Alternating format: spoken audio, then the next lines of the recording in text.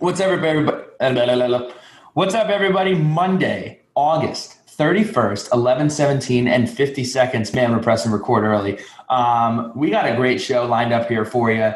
Here's the deal. Here's the breakdown. We got Grayson from the West Coast. We had to make sure you could get out of work. We wanted to make sure Grayson was here for Letters from the Lunch Pail, give you some updates here. This is a big week for the Suns. This kicks off the Suns of previews. Football's around the corner. Football's happening. So buckle your bootstraps, get ready for that. But first, when you buckle your bootstraps, take a meander on down to the Main Street Pharmacy. Main Street Pharmacy, Jeremy Counts, always looking out for the Blacksburg community, whether you're picking up a prescription, whether you're picking up a Poland Spring, or whether you're picking up some Tic Tacs, because your breath is just knocking. Head on down to Main Street Pharmacy. They have you absolutely covered. We love the Main Street Pharmacy. You can see beautiful Jeremy Counts ripping up Matt Ryan on the main page of the website. I mean, what more do you want out of a pharmacist who takes care of you and doesn't like Matt Ryan? I mean, he's batting 2 for 2, batting 1,000. But before we get into the podcast here, Pat, Mr. Haiku, we had a unbelievable influx of haikus come in. So, Pat, why don't you kick us off with that? Got 2 that we're going to read off today. One of them from L. Powers, and then the second from Grady Baker. L, a Charlottesville native. Oh. Live in Charlottesville, but wear maroon and orange.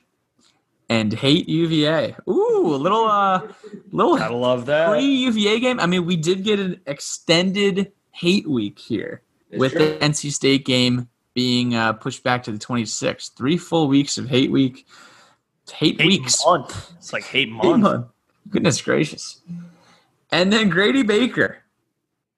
Let us see them live. We missed Lane and our Hokies. Fans will do their part. Now, I agree with this. This is a good take. So we had Notre Dame come out today. They said that they would have students be allowed to be in attendance. Season ticket holders actually would not be allowed to be in attendance. But they are letting 20% capacity at their games this fall at Notre Dame Stadium. And their capacity is just over 80K. It's about 16,000 or so fans.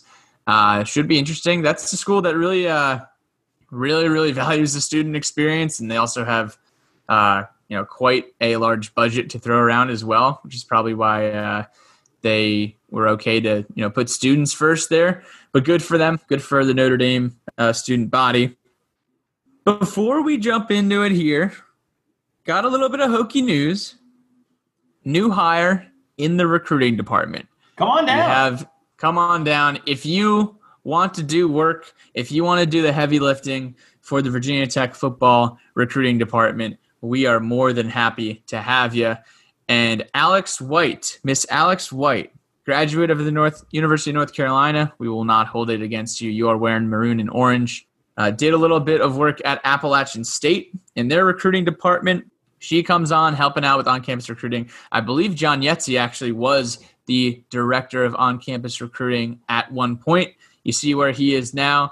Alex will be reporting up to John, up to Mark as well.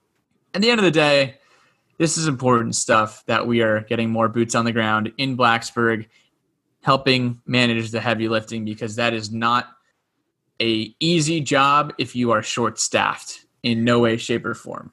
How is it possible, though, Pat? I mean, this is not just a Hokie Club read-off. Like, this is a huge hire, and again, just getting more effort and more folks in the recruiting department helping us, especially. So tomorrow is the first day of the 2022 recruiting cycle where coaches can reach out to players starting at midnight. So 38 minutes. But what makes this possible, Pat? You got to join the Hokie Club. Listen, we got Jaron Gavea Winslow. We got Corey Fuller. We got Alex White all on our recruiting staff within the last 45 days. This is big time, and this is not able to happen without the contributions of alumni, of fans, of family, and folks who want to see this program get better. Recruiting is one of the key elements as well. And then while we're on the topic of the Hokie Club, we're on the topic of football operations. Cardboard cutout. It is cardboard cutout season, okay? Get the message today.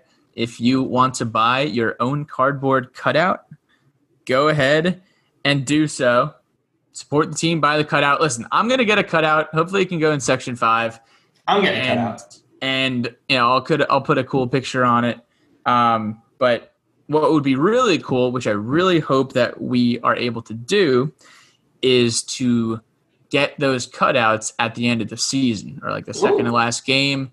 Hopefully it has like some nice laminate on it. And, you put it in the basement. 20 years from now, we look back on this 2020 season, and that could be one special cutout. I mean, I'll be 45 years old. I'd love to see what I look like when I was 25. I have a question, though.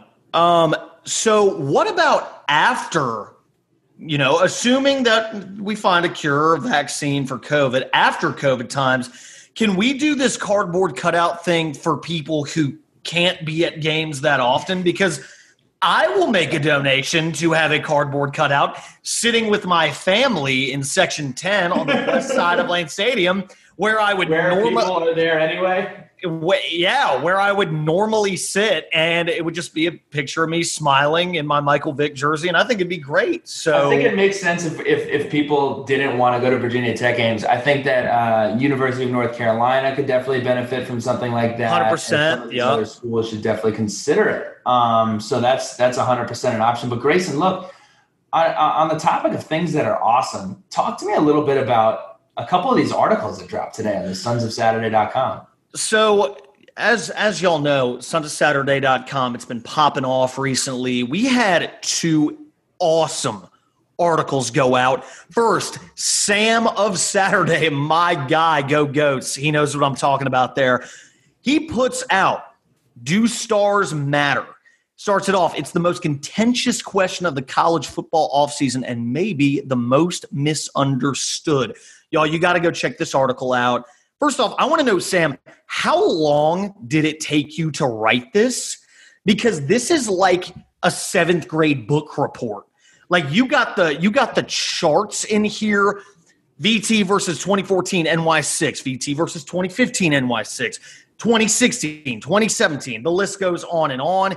He's got like box plots. I haven't seen box plots since like 10th grade algebra. The fit of winning percentage. This stuff is color coded. You got to go check out this article. It's a phenomenal read. And it really makes you think twice about, do stars matter? Some say yes, some say no. And this breaks down the science and the numbers behind that. Also, shout out to Robert Irby. He put out an article called 3 Hokies Primed for a Breakout Season. Sons of no spoilers. I'm not going to tell you who these players are, who he wrote about. Also a phenomenal read. We lost a lot of talent last year on the offense, some on the defense. We have a lot of people coming back, but a lot of young guys are going to have a chance to flex, to ball out this season. Robert Irby takes a deep dive into 3 who could really be studs for the Hokies this season. So sonsofsaturday.com, go check it out.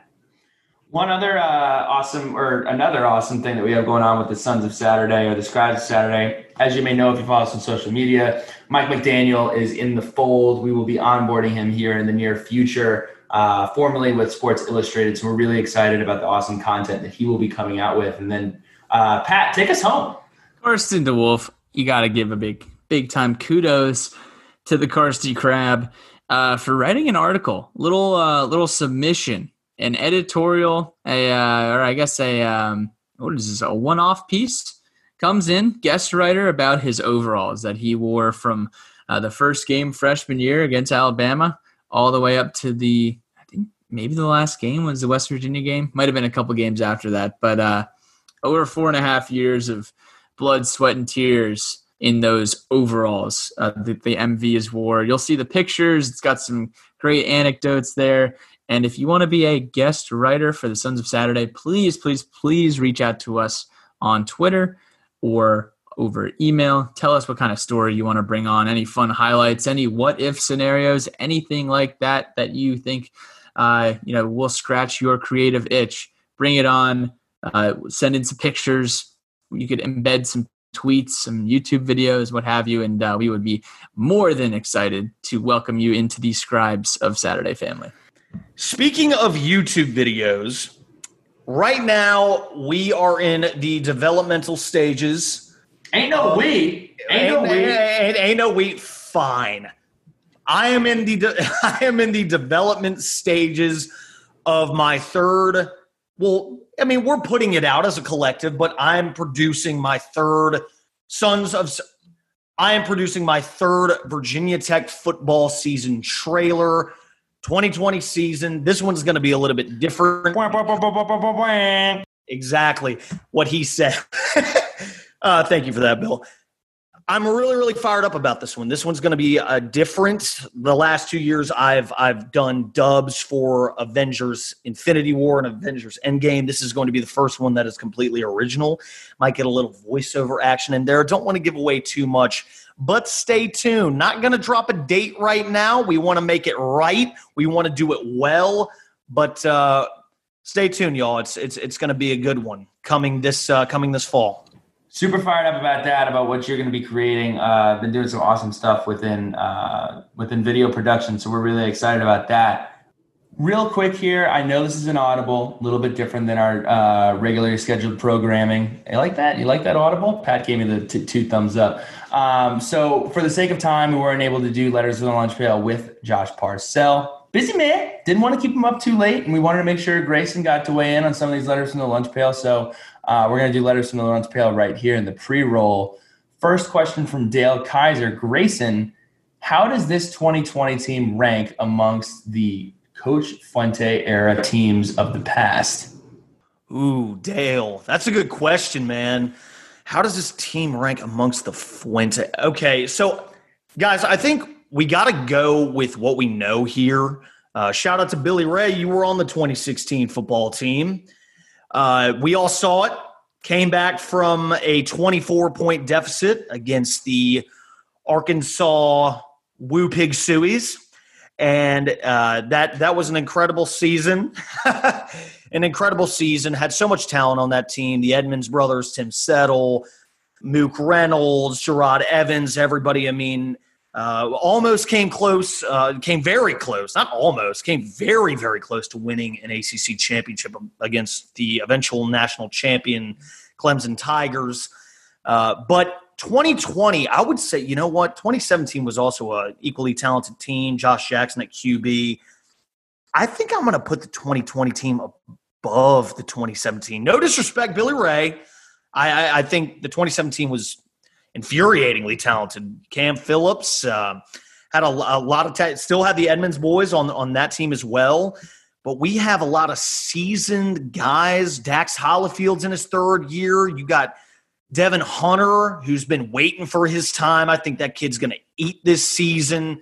Diablo is a senior now. The defense is very, very experienced. Then you have Hendon Hooker, who has a year under his belt. He's prime. He's ready to go. You've got Trey Turner, who's in his third year. Tavion Robinson, Caleb Smith. Then you have a mile-long running back room. Cannot wait to see what the 2020 team does. Haven't even seen them play, but I'm fired up. I think they're number 2 in the list. So I hope that answers your question, Dale. Last question that we'll take here from the Letter to the Lunch Pail. I think this one's from Dale as well. What team will we upset this year? So I'm not going to go with UNC because I think that's what everybody kind of says anyway. I'm going to go with Louisville. Louisville is appropriately ranked really, really well. I don't think they are better than we are, but we probably will be underdogs in that game. The game is going to be on the road. Pat and I were supposed to be in Louisville. I know Grayson was thinking about coming out to Louisville. Oh, I was going to be there. I was going to be there. Super bummed out about that out in Louisville. But, yeah, I'll take the Hokies over Louisville. But aside from that, fellas, got a great podcast with Josh Parcell. Please keep your eyes open on the sonsofsaturday.com. Got some awesome stuff coming your way. And stay posted, guys. Fingers crossed. Stay socially distant, and let's play some football this fall. Go Hokies. Go Hoks.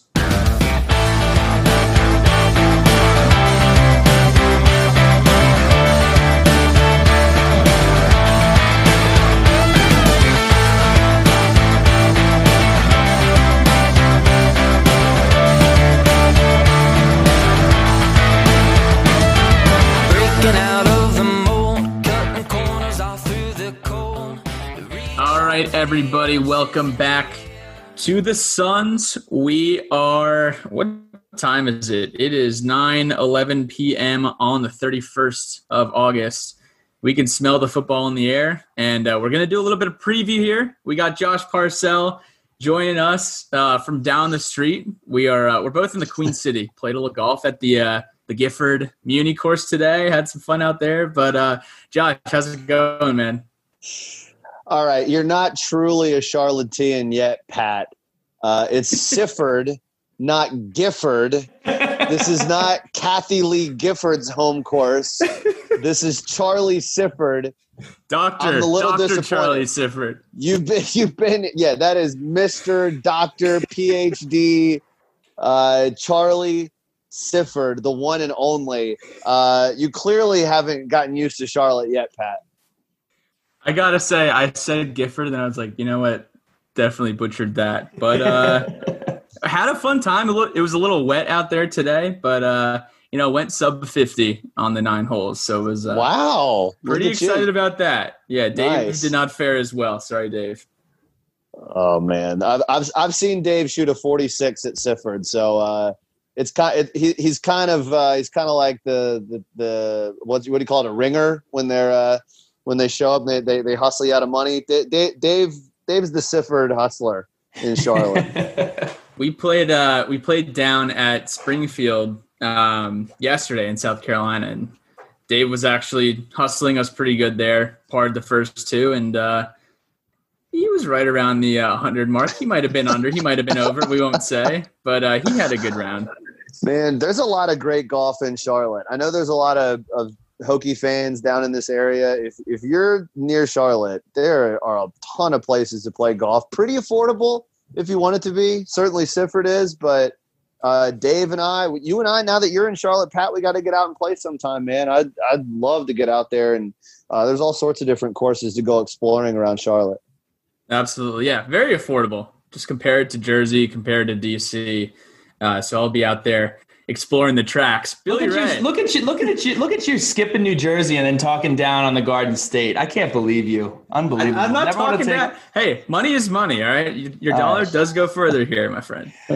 We're here to help you guys. Look, this is not your typical season preview. What we're here to do is we're here to talk about a little bit about storylines, here to talk about, do some like radio popcorn conversation here. We brought in the Radio King to be able to do that, but let's set the table here. Let's set the table.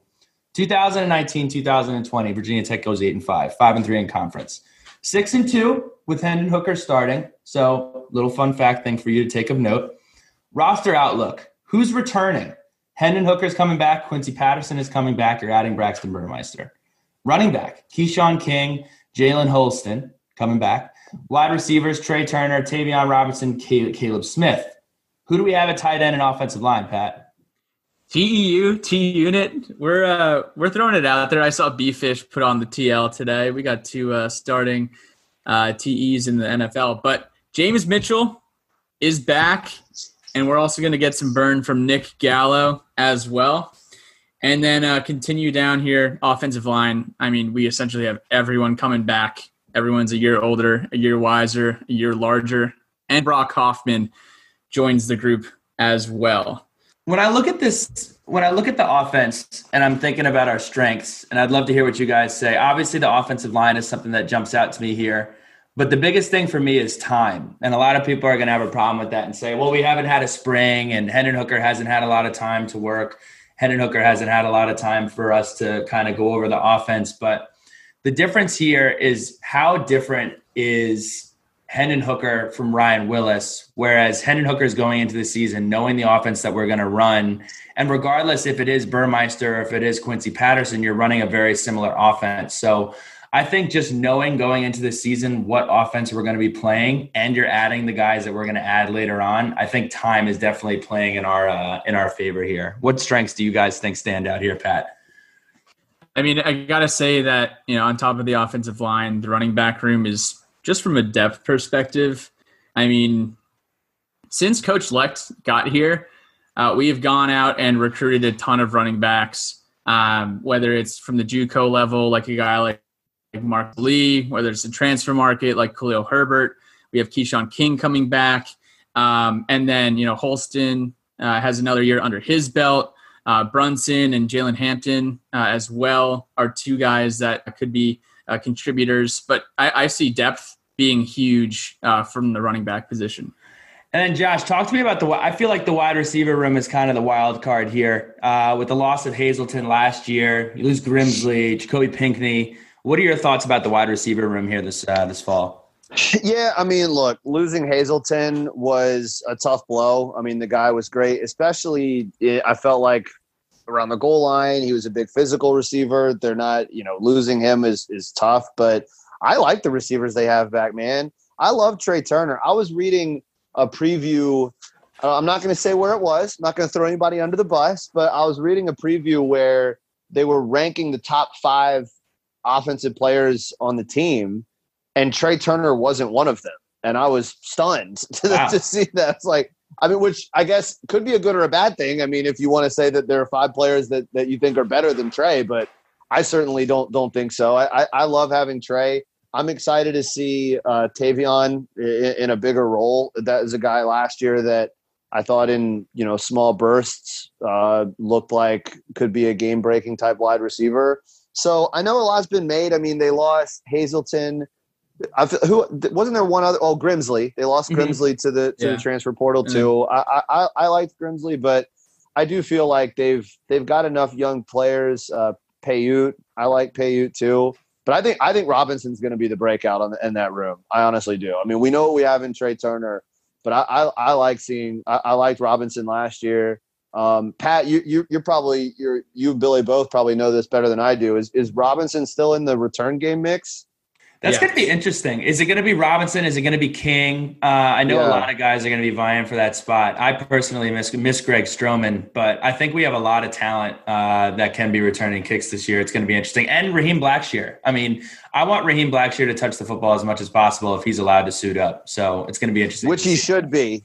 Which he should be. Can we get that out of the way now? I'm sure you guys probably hammered this in the pot already, but that is absolutely ridiculous. The guys that are getting waivers these days, they're already going to legalize transfers in the next year anyway. It was supposed to be passed by now, but COVID interrupted that. Mm-hmm. And you've got a kid who is ready to play now. There's no reason why he shouldn't be eligible. I don't know why Virginia Tech has this problem. Nobody else does. But getting these kids eligible is absolutely ridiculous. And, I mean, Blackshear, as you mentioned, return game, depth in the backfield, he would be so huge for us, but mostly just for the kid. Like, the kid deserves to play. How are these other kids able to play, able to get these waivers? Jurkovec is going to be the starting quarterback at Boston College. He gets a waiver. We've seen it all over the place. Tech. I mean, Landers Nolly immediately eligible at Memphis. Jalen Cohen immediately eligible at Georgia. It seems to be a one-way thing, but that's definitely going to be interesting. On defense, in terms of returners, it is a packed linebacker room. Probably the most talented linebacker room that we've had in some time. You got Dax Hollifield, Rayshard Ashby, and Alan Tisdale. Defensive backs, Devin Hunter, Shamari Connor, Jermaine Waller, Mari Chapman, and Divine Diablo. Defensive line, Jared Hewitt, Mario Kendricks, Norrell Pollard, and Emmanuel Belmar. Fellas, what sticks out to us here with the returners on defense? We'll start with you, Josh. Well, the linebackers are loaded. I mean, I remember the best linebacking group they've had, maybe ever, is when Vince Hall and Xavier Adibi were here. I want to say James Anderson was the whip on that team too. But, that group stands out. The group back in the late 90s with Ben Taylor, Jamel Smith, Michael Hawks, like that group was great. This has the potential to be one of those groups. I mean, Rayshard Ashby is an absolute animal. He's everywhere on the field. It's crazy because, you want to get Dax on the field. You want to get Tisdale, like all those guys. There's not enough tackles to go around for all those 3 guys. But I think it's a great group. And, it sucks. I know we're going to get to this. And it stinks to lose Farley. No problem whatsoever with the decision that he made. Has to be clear about that. But selfishly as a fan, of course, the thought of having that back 7 would have been absolutely nasty. It probably would have been the best back 7 that we've had since that 06-07 Brandon Flowers, Macho Harris, Cam Chancellor type era. I don't think it would have been quite as good as that group, but it's the best that they would have had since then. But the linebacking room is absolutely stacked. They have too many linebackers right now. I don't know how they're all going to get enough action and get the numbers that they're capable of. Want to talk about a really exciting and crowded room, Pat? What might be the most talented side of the ball that we are bringing back in 2020? You guys need to know about the specialists. Oh, Sons of Specialists. Gotta show love to my guys, Oscar and JPR and Brian Johnson and Oscar Shadley as well. And then, we got some solid depth there. Kyle Lowe and Peter Moore coming in, class of 2020. I mean, the fact that you have all your specialists returning in a year where you have depth on both sides of the ball as well is actually very, very effective. And, we got Lou Groza and a Ray Guy Award watch list guys in Oscar and Brian. So that's exciting too. And JPR does the, he does the high step in before he kicks it off. It fires up everyone, and it's going to be back again. Scholarship. Yeah, Scully. So you guys are you're in favor of the high step. Oh, yeah. Team high step. 100%. Yes. You need the swag. All right. It definitely is like on the fringe. Like it's like kind of swag. Is kind of really like I kind of laugh at it a little bit. I'm not gonna lie. Like, it's one of those things where like he's our guy, right? So we love it. But if he wasn't our guy, I would probably make fun of it till the ends of the earth. But it wouldn't be as fun if he kicked it out of bounds. As long as you're putting him through the end zone. True. If you're putting him in out of bounds, then I don't want to see the high step. But we haven't seen it out of JPR. And again, Brian Johnson hasn't missed a field goal since the UNC game. So thing to keep your eye on. He's been knocking them through. Had a great game against Kentucky as well. And then new contributors. Offense. Brock Hoffman, Evan Ferris, Chenga Hodge, Jaden Payute, who we're excited about, Raheem Blackshear, who we're excited about, Khalil Herbert. I mean, we're excited about all these guys. Nick Gallo, shout out the Gallo family, and Tyree Saunders. So out of that group right there, who are we most excited about on the offense, fellas? Pat? Just by looking at Chenga Hodge's stat line, if he can play, because there hasn't been any legislation or any regulation or what's the word I'm looking for? I think he's playing this We year. haven't heard any word on if he can play, right? He is eligible, or his case for eligibility is because his season was canceled because of COVID at Villanova. But Chenga Hodge had 1,100 receiving yards last year, and I think 13 touchdowns at Villanova. I mean, I know that's at the FCS level, but we haven't had an 1,000-yard receiver since, what was it, Isaiah, Bill? I believe so. Mm-hmm. So I'm excited to see what he can do. I know we've talked about Payute on here. Khalil Herbert, I think, is the best back in this room, and I don't foresee an 1,000-yard rusher since we have so much depth at the running back position. But he's another guy I'm really, really excited to see get on the field on the offensive side of the ball. Josh, what do you see out of these out of the new additions here on offense? I'm excited to see Hodge, like you said. I mean, obviously those numbers aren't going to translate to this level. I'd be surprised if he topped like 600 or 700 yards, but to add another body to the receiver room, we should have talked about him a few minutes ago when we talked about the rest of those receivers. But I can't wait to see Brock Hoffman play football. Yep. I mean, it was great watching him fire up the guys on the sideline last year. He was clearly so invested in the program, and I just love having guys like that. Like, I think about guys – I think we talked about this the last time I was on, but the one thing that this program has been missing – that it was missing in the down couple of years, not last year, but the 2 years really before it, was an attitude. I didn't feel like this team had an attitude or an edge about it that defined the great teams of the Beamer era. Like Beamer's teams played with a chip on their shoulder, and they were so passionate, and they were hardworking. It was the lunch pail mentality. I mean, they really truly embodied that, right? And knowing what I know about Hoffman, I mean, I can't say enough good things about that kid. And just observing him, I mean, I sat for the games I was there last year, a lot of them I was sitting right behind the bench, and just watching him, just how engaged he was. I mean, look, it's easy if you're a transfer and you're sitting out the whole year, and especially the way it went down for him, for you to just be a fly on the wall, support your teammates. But he was, I mean, I almost thought we were going to get a penalty for having to pull him off the field at times. He was so excited last year. So I just can't wait to see him on the field and play. I know he's talented, but that kind of attitude and, the Sam Rodgers of the world that we had a few years ago when Fuente first got here, having a leader like him, I think is going to be critical, not just for, holding up blocks, but also that voice inside the locker room. And Josh, I'm interested to hear what you have to say about the last name here. But on defense, we're adding Justice Reed, which is going to be huge. We'll talk about him later. Devin Taylor, Amari Bonno, Keontae Jenkins, Robert Wooten. But talk to me about Justin Hamilton. You can't make the point enough about what Bud Foster meant to this school and what he meant to this football team. But Justin Hamilton stepping in, kind of, inside hire, a guy with juice, cut from the same cloth. What are you expecting out of Justin Hamilton? There are so many coaches that never get the opportunity to prove themselves, and we'll never know if they would have been great coordinators, great head coaches, or whatever. I mean, Ed Orgeron became a head coach after being a position coach, and now he's one of the best in America. Dabo Swinney, the same thing, right? So Justin Hamilton's lack of experience doesn't necessarily scare me, mostly because of the reasons that everybody already knows. He knows Bud Foster's defense. Bud gift wrapped him a defense with a ton of returning talent. I don't think that's a coincidence. And the continuity will help him transition into this first year. So I'm not worried about the lack of a resume. Would I have liked, Odom? Would I have liked Barry Odom or even a Todd Grantham or just someone who has a bigger name? Sure. But Virginia Tech's not in a position to shell out that kind of money for somebody right now. I mean, they were lucky to retain Bud as long as they did.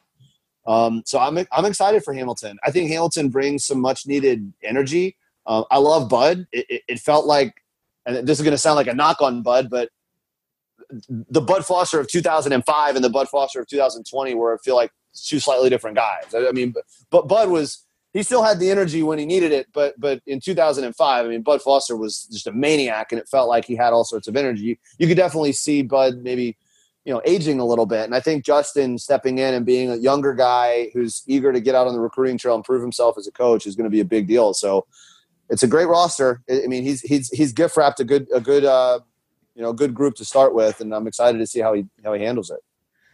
Absolutely. And here's what we're going to do. We're going to run into the schedule outlook really quickly. We'll talk about the first two games a little bit at depth, but then we'll go into kind of more broad subjects. Look, I'm 2-0 in round 2 of the NBA playoffs. I took the Bucks to lose tonight. I took the Celtics to win yesterday. So I'm 2-0, but I'm not going to be projecting for weeks and weeks and weeks out. But here we go. So schedule outlook, 40-1 odds to win the conference, over under 7.5 win total. And we kick the season off with UVA. Should have been NC State, but we kicked the game off with the season off with UVA. Thoughts on that, Josh? Well, it's going to be nice to have the Commonwealth Cup back after a 9-month vacation. That's it. I mean, Virginia, and I say that as a homer, but objectively, Virginia Tech should win this game easily. I think Virginia is arguably one of the 5 worst teams in the conference this year. I thought Bryce Perkins boosted that team in a lot of games last year. The Florida State game, Georgia Tech, obviously Virginia Tech. We know very much that Bryce Perkins won that game. And there's one or two others where they needed Perkins to be a superhero to win. And they return a lot on defense this year. Snowden's, of course, did the big name guy, but I don't think offensively they're much of a threat. And when you talk about the defense we were just discussing and how much Virginia Tech brings back, I see Virginia having a hard time moving the ball on the Hokies. So I honestly, I think Virginia Tech wins easily. And not to mention getting them early in the year when Armstrong is so new, so inexperienced. I think this is a 38-14 type game. I mean, I really do. I think this is and I know Virginia Tech is going to have, I almost think they'd prefer to open with Virginia because this is a chance for them to really you don't get to play that marquee non-conference game early in the year. This is the next best thing. Go play your in-state rival and go take the cup back. And Billy, I know you wanted to zag here because I know you're kind of expecting something else out of this game. I'm not gonna say it's a zag. I fully expect us to win this game. I just don't love the way, and I know this year is completely unprecedented. I don't love the way that we played in week one. I guess not as of recently necessarily. Last year we didn't play great against Boston College. Every year. Can I zag you? Can I zag you? You want to zag my zag? Yeah, go ahead. Yes. Zag my zag. Okay, so Fuente in 4 years. 2016, give him the benefit of the doubt. The Liberty game was not great. Mm-hmm. 2017, took care of business in the Capitol against West Virginia. Possibly 2018, best win in the last 5 years. Maybe we'll talk about that later. 2018, going to a hostile Doak Campbell Stadium and mop the floor with the Seminoles. And then last year was just an anomaly. I mean, Ryan Willis threw 3 picks. You had Grimsley drop the ball in our territory. I mean, Willis had – I saw this, I think it was on Clark's on this day and last year. And Willis had 4 touchdowns, but 3 picks. Like, fumble the ball in the red zone. I'm glad we're in a different situation, but I think generally Justin Fuente prepares his teams to come out of the gate strong. And I know this is an anomaly of a year as well, but right. I'm excited to see what we have week one. We should win the football game. We should 100% win the football game. They have a great player in Charles Snowden, but I'll be honest. I think we win by 2 scores. We should win, but the whole week one thing is just, it's just another curveball. I'm interested to see what happens. And in terms of curveballs, Pat, I know you have a huge problem with this. North Carolina State, week 2. Talk to me about the scheduling. What the hell's going on? Yeah. So Josh, you are a Carolina radio host, so I want to hear, what kind of feedback you've gotten from this. But moving this NC State game back, was it a justifiable move? Is it justifiable? It sets a really bad precedent for the rest of the season, doesn't it? Interesting. Explain to me how it sets a bad precedent before I respond. Yeah, so as far as they come out and say that folks involved with the team have tested positive and it's kind of going out throughout their entire athletic department, and okay, that's fine. We understand. Might have to shut it down for, a couple days, a couple weeks, what have you. They pushed back our game to our only early open date, which is the 26th of September. And, it's still fine. Got to protect everyone. But then they announced a couple days ago that they will be practicing this week, which essentially would have given them an entire 2-week runway to prepare for the game against Virginia Tech. So now in this case, Virginia Tech is not receiving benefit of this at all. And now we're losing one of our bye weeks. And, if this happens again, are we just going to continually kind of Can we just make decisions and not need to make a decision immediately? Can we just kind of go day by day instead of seeing something and then making an immediate decision? I feel like that's kind of been the trend with this whole thing. I'm sorry, Josh, I know this is your point, but that's the one that's for me what the problem with it was, hey, we have this issue. The game's 3 weeks out. Let's make a decision right now before we have all the facts or we know what the exact situation is. Because 2 weeks is plenty of time enough for a runway, in my opinion.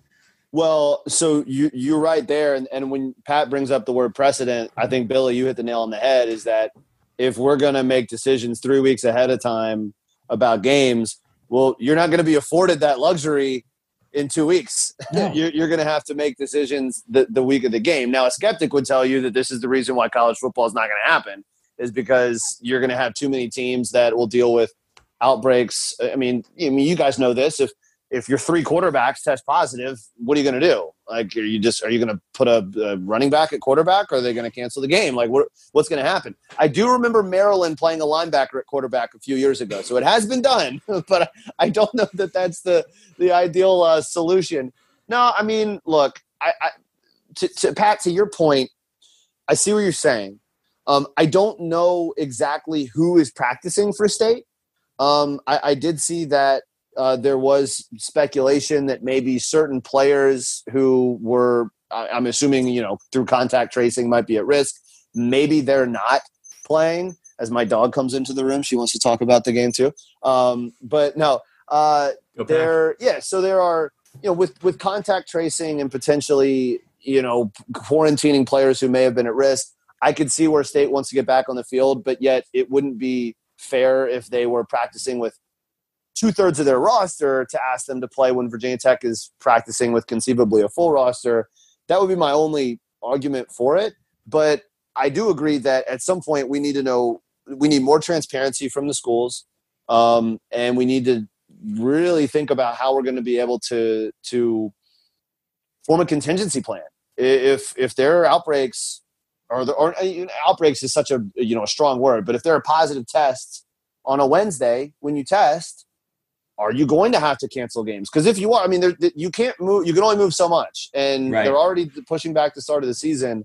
You kind of have to go and just deal with the attrition as it happens if you think you can pull off the season at all. The first few weeks is going to be really telling, not just for Tech and NC State, but every team across the country that's still playing football. NC State returning an awesome front defensive line, coached by Coach Wiles from Virginia Tech.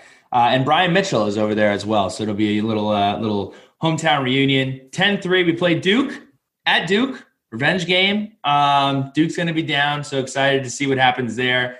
All right, UNC. This is the last time we're going to talk about one of these teams extended. I'm going to be honest with you.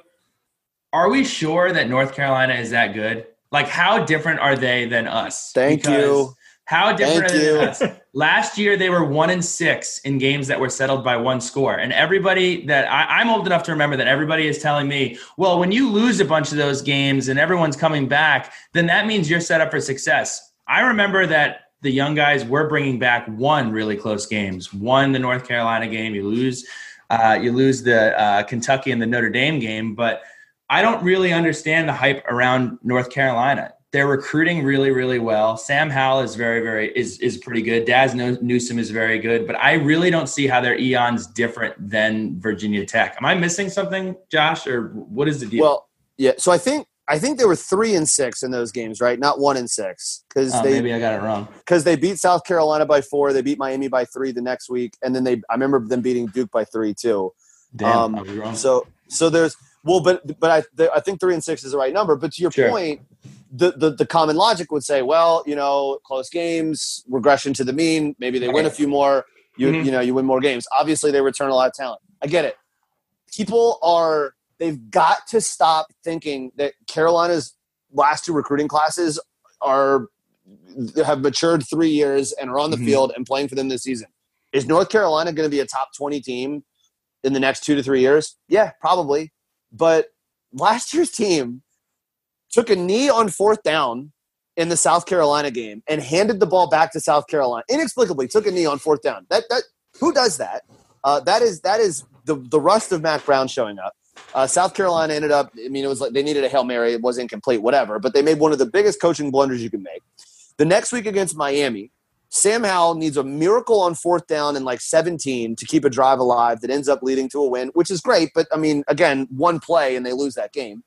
The Duke game that they won, if Duke doesn't call – David Cutcliffe, who I think is one of the best offensive coaches we have, calls a jump pass on the goal line that gets intercepted by Chaz Surratt. If they don't call one of the stupidest trick plays, that's a lot. Carolina got so lucky in so many of those close games. People remember the Clemson game because it was the one game that they played on a national stage. So everyone's like, oh, Clemson, they nearly knocked off – or North Carolina, they nearly knocked off Clemson. This team must be legit. And it's like, not really. This team lost a lot of close games. They were in a battle with Georgia Tech in the middle of the season, which Georgia Tech was a train wreck last season. They lost to Pittsburgh a week before Virginia Tech beat them by 28 in Blacksburg. I think North Carolina is getting a lot of love for a couple great recruiting classes because their head coach is beloved by the media. And I get it. I've interviewed Mac 4 times, and you fall in love with him every time you talk to him. He is easy to root for. But they beat a FCS team. They beat a North Carolina State team that had quit by the end of the season. And then they beat – I'll give them credit. The win over Temple in the bowl game is great, but bowl games with 3 weeks off and who knows who cares about the game. And we overreact to bowl games every single year. You guys know that as well as anybody. I think North Carolina is vastly overrated. The fact that they're, 18-1 to win the conference and Virginia Tech is 40-1 is absolute nonsense. I didn't even mention the fact that they iced their own kicker in the game against us. It probably cost them that game. they're great recruiters. I have serious questions about UNC's ability to coach. I think that coaching staff is great on the recruiting trail. Play calling last year was a mess at times, and late game clock management was a disaster. Virginia Tech is a better football team than North Carolina, and I'm stunned that so many people don't think that way. Pat, your Zag. Here's the way I see it is that I have watched that 6 overtime game so many times, and that was such a good football game. And those were two very, very good teams, talented teams, young teams. I see us kind of on the same level. Yes, I do completely agree that Virginia Tech should not be a 40-1, whereas Carolina is 18-1. Okay. But I do think they have a ton of NFL talent on their team. Michael Carter tore us up. Daz Newsome, Bo Corrales, Storm Duck. I mean, Sam Howell was Sam Howell a redshirt freshman or a true freshman? No, true freshman. Sam Howell was a true freshman. Great. He's fantastic. Howell's awesome. Yes, He's fantastic. Awesome. I completely agree with the notion that they are not much different from us, which is what excites me so much about playing them on the 10th and playing them the next few years with Sam Howell here. With what recruiting they have coming in, that's when we can kind of really get scared, obviously, and, the scope of their program with the resources they have as well. But, yeah, I think as far as a 2020 level, I think both Virginia Tech and Carolina are both top 20 teams, and I'll leave it at that. Yeah, I think. Let me jump in real quick. Yeah, because so two things. Yeah, I totally agree. They've got talent like Carter. They've got good backs. Daz Newsome, obviously, super talented kid who tore up Virginia Tech. Hendon Hooker did not play in the second half of that game. Mm-hmm. Virginia Tech had Quincy Patterson on the field running essentially the single wing for the entire second half, where you knew almost every single play what was coming, and Virginia Tech still ran it down North Carolina's throats. That defense was not very good last season. Mm-hmm. And I think Jay Bateman's a great coordinator and has a great long history. He was a great job at Army. Virginia Tech, if Hendon Hooker stays into that game, they led 21-17 at halftime, kind of woke up in the second quarter of that game. Hooker goes out, and then you have to go to the Quincy Patterson experiment. But Virginia Tech's better. And to your point, Pat, it's not even so much that North Carolina is overrated. I think they're slightly overrated. I think Virginia Tech is vastly underrated. It's North Carolina 18-1, fine, right? Miami 14-1 is an absolute joke. But North Carolina 18-1, why is Virginia Tech 40 and North Carolina 18-1? I don't think either one of them's winning the conference. Clemson's going to win it. But if you're going to try to assess these two teams, Virginia Tech and North Carolina are at the very worst the same. And honestly, I would think Virginia Tech's better, but it's crazy to me how much public love North Carolina is getting when Virginia Tech is to my mind, the better football team right now. Completely agree. And I think you made a good point too, Josh. I think team culture and coaching is going to be impossible to hide this year with this type of setup. Teams that are not run effectively, teams that do not have good leadership, and coaching that is not effective is going to be a serious problem in this condensed schedule and this just odd situation. So I think that's definitely something to watch out for. Speaking of coaching, we'll go into warp speed here a little bit. Boston College, I love their new coach. I don't think it's time for Boston College yet. So that's going to be an interesting matchup. Also, Anthony Brown transferred to Oregon. Wake Forest, Sad Charette opted out. Louisville, in my opinion, Josh, you're going to agree with me here, I think they're the second best game on our schedule. I totally agree. I think Louisville is really good offensively. Defense, right. They're terrible. Defense, they were outside the top 100. I want to say in total yards, they were very much near the bottom in a lot of categories. I can think of so many games last year where, they just gave up so many points. Wake Forest, it was like a 61-59 game. Kentucky ran all over them last year, although not that we have much room to talk. But Louisville's defense held them back in some games where their offense coming along. Offensively, they might have the second best offense in the league. I mean, Mikael Cunningham, Javian Hawkins, and Tutu Atwell is about as good of a trio. Honestly, that might be a better – no, it's not a better trio than Clemson because Clemson has Etienne to go with Lawrence. But outside of that, Louisville is as good as it gets.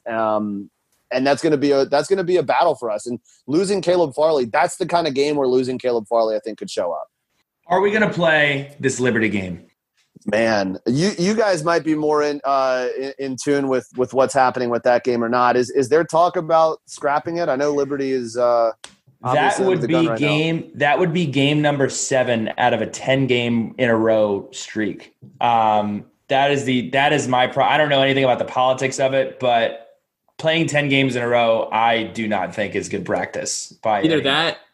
Either we make that game a bye week right. somehow. Witt says, I'm sorry, we need this as a bye week, or on the condition that something like this NC State thing happens again, hey, we need the Liberty week to say, we're playing Wake Forest that week now because someone on Wake had an outbreak or someone on Tech had an outbreak. Right. Do you think we play this game, Josh? I hadn't thought about it that way. I would still lean yes. I mean, it makes sense to want to give yourself the extra week. It really doesn't add any value. If you're not going to have – I mean, who knows if there's going to be fans at the games. There'll be a couple cardboard cutouts. But other than that, it's not like you're giving up a ton of revenue for the game. Obviously, the conference schedule means more. I hadn't really thought about it. I would lean yes, but obviously, to you guys' point, if there needs to be any other delays or reschedules of games, that's an ideal week to make it happen. So if that happens, then yeah, I could see them telling Liberty that we need that week to play. Miami on 11-14. Again, I think this is the season. It's going to be impossible to hide poor coaching. What is your take on Miami, Josh? The same as it is every year. Until they prove it on the field, I'll be waiting. They've got a lot of talent. They've got the best quarterback play caller combo they've had in a while. I'll give them that. D'Eriq King was tremendous at Houston. But I watched all of D'Eriq King's last full season at Houston earlier this month. And he really does look like a wide receiver playing quarterback, which is what he is. He was a wide receiver at Houston. He split some time. And then once he went full-time to quarterback, he's a great athlete. But I wonder how much that will show up at the higher level, right? Like when you're a great athlete in the American, you can rely on that speed and that change of direction to, evade a lot of defenders. A lot of his passes, touchdown passes, weren't a ton of, we're not a high degree of difficulty. I'm skeptical that he's going to translate to this level and be a superstar, all-conference player like some are predicting. I would rather have Hendon Hooker than D'Eriq King. I think if Hooker was playing in the American, he'd have 40 touchdowns. So I think King is probably getting a little too much love, but it's as stable as their quarterback room has been in a while. I'll give them that much, but probably since Brad Kaya. But I still think Miami, again, 14-1 to win the division or win the conference is insane to me. Then 11-21, we go to Pitt. Jalen Twyman opted out. He's the best player on the defensive line. You get a bye week, and then you play Clemson, hopefully twice, once to end the season and again for the ACC championship. But there's your season. It's going to be interesting. I'm interested to see if we can complete the whole thing or how far we get into it, but really excited. And we'll dive into these games a little bit more on a future podcast. But to stick with the radio theme here, Pat, as you always do, you came up with a nice little pun here. What do we got coming up here?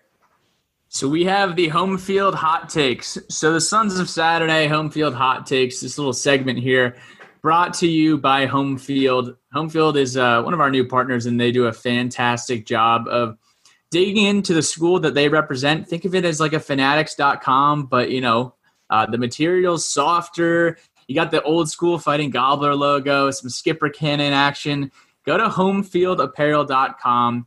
Use promo code Sons of Sat for 20% off your purchase. I got to tell you, Home Field, like these guys, once they start blowing up, they could really dominate the market. They're launching a new school every single weekend of the fall. It's called Big New Saturday. So, even if your friends aren't Hokie, or even if you got family who's not Hokie fans or what have you, check out Home Field. They're always putting their cool Big New Saturday launches every Saturday of the fall season. So Home Field hot takes. Josh, I know hot wings and hotter takes is a big thing in this Charlotte metro area with the guys. But what we're going to do here is just throw out some hot takes. Billy's got a couple prepared. I got a couple prepared. Grayson sent one in as well. But we'll kind of just run it down this list here and see where we can go. First one is submitted from Bryce Chalkley. He says the ACC championship is played. His hot take. What do you guys think? Is that a hot take or is that wishful thinking? Which one is that? That's sure. A prayer? Nah. He might be right. He might be right. I hope he's right. I hope he's right too. Could you see them? I mean, if they finish the regular season, they'll play the game. Like, it's not like they're going to get through the 10 games and then say, we're lucky to finish the regular season. So let's just give it to Clemson. I mean, they'll play the game if they get that far. I'll buy it. I'll buy it. I think it can work as long as these kids go home and it's just football players on campus. That's probably going to be the big thing. And Grayson, sticking on brand. The season is a wash after week 3. Virginia Tech gets to play Duke, and then crap hits the fan. Look, honestly, if we can play UVA and beat Duke and beat NC State, I guess it's better than nothing. I guess. I hope he's wrong, but very on brand. We'll see what happens. Here's the first hot take. I don't know if any of those were hot takes. Virginia Tech, for the first time since 2011, will finish top 3 in rushing across the ACC. I'm going to tell you why. We have the best offensive line, and I can't remember how long, Josh. I'd love to know when we had an offensive line this good and this big, to be completely honest. We're big on the defensive line and the offensive line. We have backs that are versatile and able to do a variety of different things. And for the peanut gallery out there, Trey Turner is going to be getting some jet sweep action. So I think Virginia Tech will be top 3 in rushing across the ACC. Not since 2011. Josh, when was the last time we had a line like this? When was the last time we had some backs like this? So the one that comes to mind, you can tell how much I love the 2006, 2007 teams, would be that time, because you had Dwayne Brown, you had Ed Wang, Sergio Render was on that team. Ryan Schumann was the center on those teams. That was a really good offensive line. We may have had one since then, but I mean, Dwayne Brown's been the highest draft pick the Tech's had in 30 years on the O-line. So just him alone, it feels like is reason enough to say that's the best they've had in a while. But yeah, that would be it. I like the take. I mean, let's think about this. Carolina returns 2 of the top 20 running backs in America. Clemson has ETN and Lynn J. Dixon. Louisville has Javian Hawkins, and obviously an offense that's going to put up a lot of points. So that's a tough list to crack. But with the best offensive line in the league, I think Virginia Tech has the best offensive line in the league, and a stable of backs and an offense that's going to be probably predicated heavily on running the ball. Yeah, I mean, I think they'll certainly be top 4. Your hot take was top 3.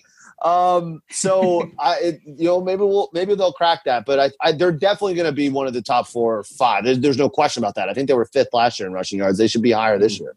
Mm-hmm. I have a 2-part hot take / follow-up that I'm curious to know what you guys think.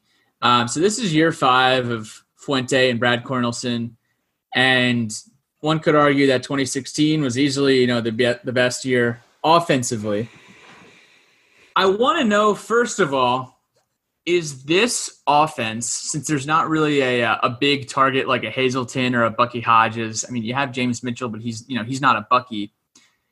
Is this offense really just going to be speed-oriented, with a ton of jet sweeps, end-arounds, screen passes, slants?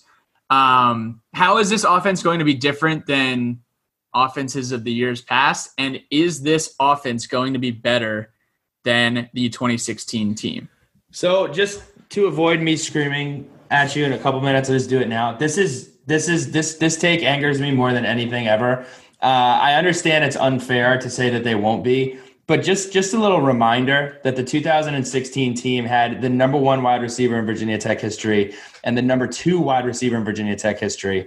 Going into the season was returning a 1,000-yard rusher in Trayvon McMillan, and also had the best statistical quarterback in the history of Virginia Tech history. So I hate your 2016-2020 take on either side of the ball. I do think it's a very, very, very talented roster. I am excited to see what we're able to do, but man, you do like throwing some shade on that 2016 team. I do not throw any shade on the 2016. Hey, listen, 2016 team, Isaiah, I know you're listening. I traveled to 13 out of 14 games that year, all right? I loved watching you guys play. I am looking at this 2020 roster and just seeing so many playmakers and so much depth, and that's why I like to bring this up. Fair. I'm not saying that we're going to have a guy, go out and, catch 80 passes and, over 100 yards. I am saying that collectively as a unit, I think there's a lot of speed and a lot of talent and a lot of depth.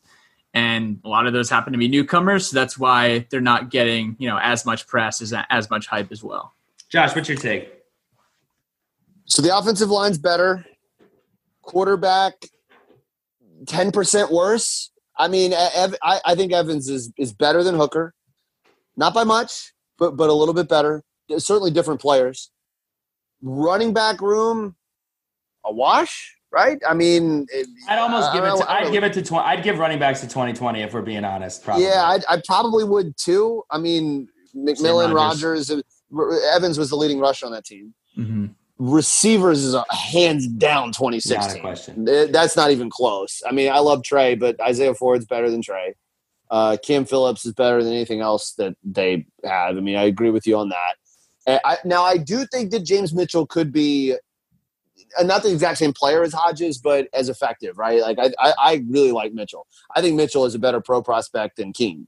Mm-hmm. And we all saw where Keene went in the draft. So, but hands down, the receivers are better in 16. I actually think it's fairly close. And this is, I'll say this.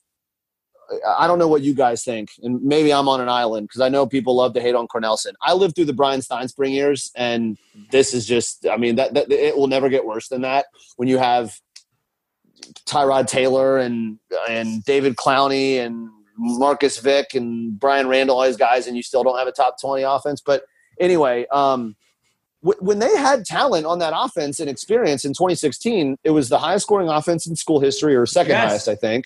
Thank you. And was within 20 yards of tying or beating Clemson in the ACC championship game.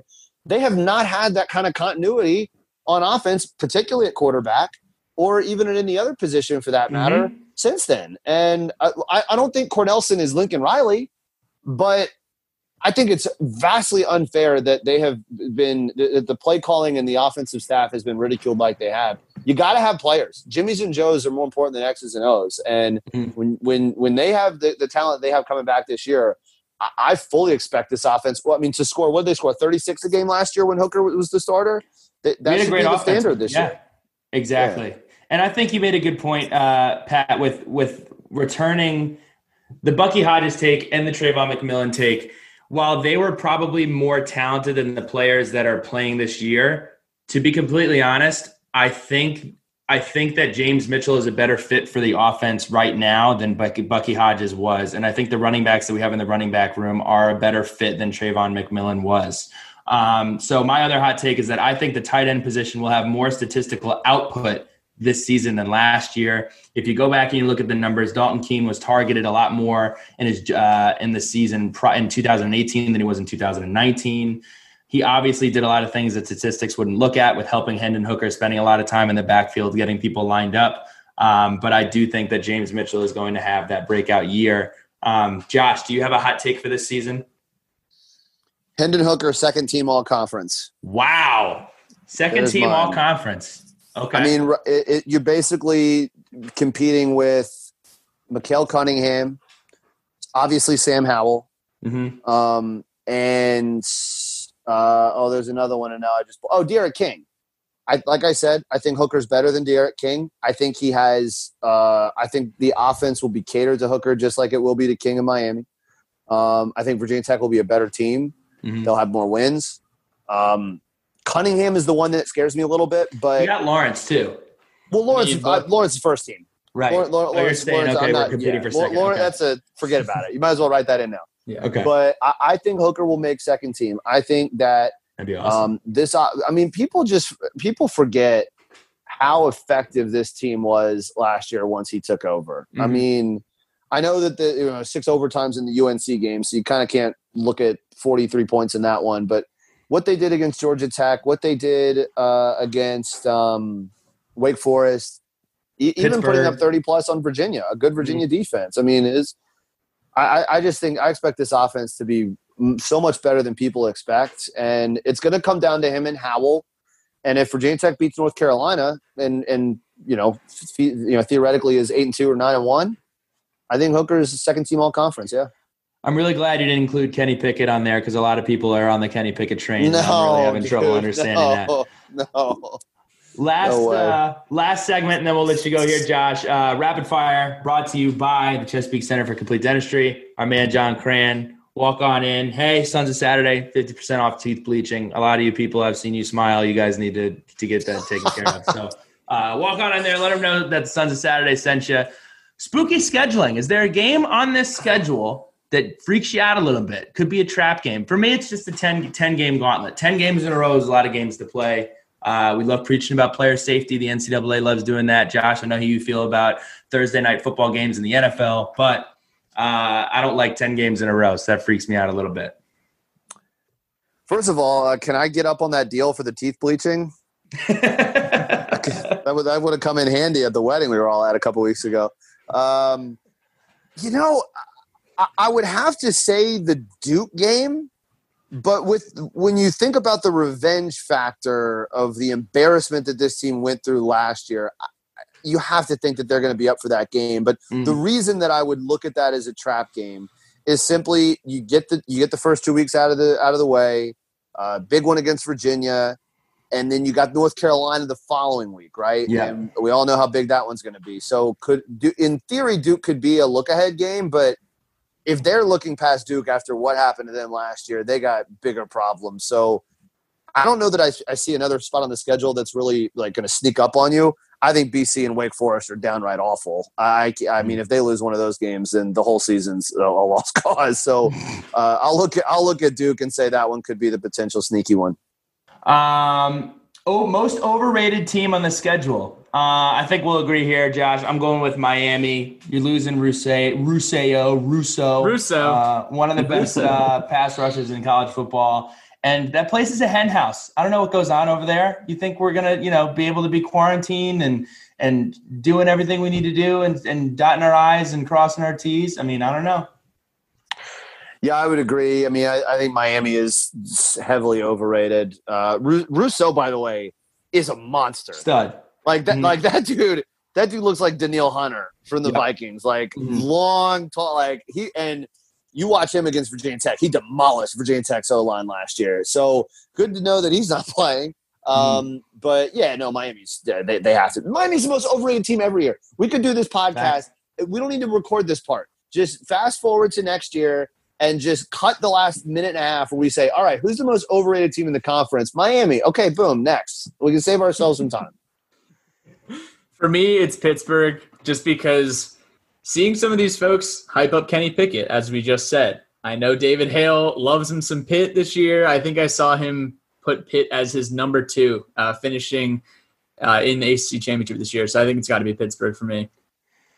Position group that takes the biggest step forward. I'll kick this one off. The big fellas. Offensive line is going to be great. We've talked about it. And the defensive line. Like, as you mentioned it, Josh, I'm excited about the fact that we're recruiting big guys on defense. And we've changed the recruiting profile of Virginia Tech. For so long, we've had undersized defensive linemen. I understand that college football was much different in the early 2000s. But today, the fact of the matter is you need big boys to clog the middle. You need to win the line of scrimmage. And I think for the first time in a long time, I mean, I can't remember when we had a defensive lineman like Justice Reed, just an NFL body like that, a defensive end like Justice Reed. So I'm really excited about the defensive line room. No, that's a good call. You know what? I'm going to go back to the well and the guy we were talking about a minute ago and say that the tight end group. I think Gallo is going to be a perfect replacement for Keene. I mean, he's not going to maybe give you the same, type of plays that Keene gave you certainly in the passing game. But I think James Mitchell is a star ready to break out. And with some of the, changing in the lack of experience at the receiver position, I see James Mitchell as a guy who can make up a lot of that ground. I think he's 550, 600 yards receiving this year, maybe 5, 6, 7 touchdowns. I see Mitchell as a breakout for this team. I've been excited for this year for a while. Ever since they recruited James Mitchell, I was like, I can't wait till this guy just matures, gets into college weight room, and a few years down the road, he could be a stud. And I think this is the big year for him. For me, I'm excited because it really seems like not a single position group on this entire team is moving backward at all. They're either staying the same or getting better.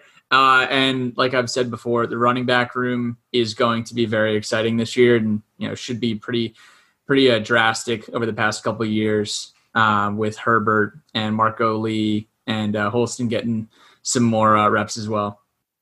Last two that I have for you here. So, sons of surprises. All right, here's my surprise room. At first, I was just going to go with Divine Diablo, but I'm actually going to go with the entire safeties room here. So, starting off with Divine Diablo, he's healthy and he has a massive frame. And Pat and I were talking about this last week. For all of you that remember Cam Chancellor, how late did Cam Chancellor come on in his career? Go ahead and just look at Divine Diablo's frame. He's had some health issues. He missed the Notre Dame game 2 years ago. But he stayed healthy for most of last year, and I think he takes a massive step forward this year. And then Devin Hunter. Devin Hunter's talented. Devin Hunter came in, didn't play as much as he probably hoped and as much as everyone else thought he would early, but he's been working his tail off, and he has a chance to step in here. Filled in admirably in the UNC game last year, and he has a chance really to make a name for himself and make that position his own. So I'm really excited for the safety room this year. Divine Diablo looks like Cam Chancellor's little brother. Yeah. Are we sure they're not related? I mean, they wear the same number. They have the same 2% body fat. Mm-hmm. They're crazy, man. No, I like that. I'll stick with what you said there. I think the safeties are going to be good. I would love to see somebody step up in Farley's absence too. I mean, there's a handful of guys in the secondary that, while Farley's the big name, he's probably going to go top 10 in the draft. People are expecting the secondary maybe to I don't want to say struggle, but not be as good as maybe it was projected to be when Farley was in the mix. I think the secondary is going to be just fine. I mean, between Connor, Waller, Chapman, I think the secondary is going to be pretty good. For me, I'm really, really, really excited. I know some people have been hyping him up on the Twitter machine. Amari Barno, just to see him out there. I know he was moved from the linebacker room and has been working with the defensive ends. But just a guy of his frame and his size and speed should be pretty effective, and one of those guys that could be a household name midway through the season. And then a couple other guys, Keyshawn Artis might get some burn, Dean Ferguson as well, Keontae Jenkins, all on the defensive side of the ball. So hopefully we can see some of those newcomers make an impact early on. Last question that I have here for you. It's my favorite one. The success of this team is dependent on blank. And I have one for offense and one for defense. For defense, I really think it comes down to grasping the playbook.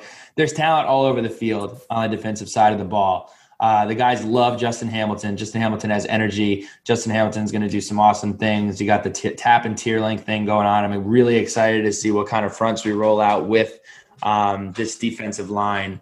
So I think that's most important for defense. And offense, you love Trey Turner, Josh. We need to find a way to keep teams from doubling Trey Turner. It cannot be open season on Trey Turner. So I think that it's going to be up to Jaden. I think Jaden Payute has no option. Jaden Payute has to step up this season. There has to be a big body receiver that can take away a double team or maybe even demand a double team. We have Tavion Robinson, who's going to be really good out of the slot as well. Hopefully we have Raheem Blackshear, but I think the success of our offense, I think we're going to have a solid run game. I think we're going to have a good quarterback game. I think we have a great offensive line, but we absolutely cannot let teams completely take Trey Turner out of the offense. I like that. I would agree. I think someone will emerge. I mean, I've talked about Mitchell.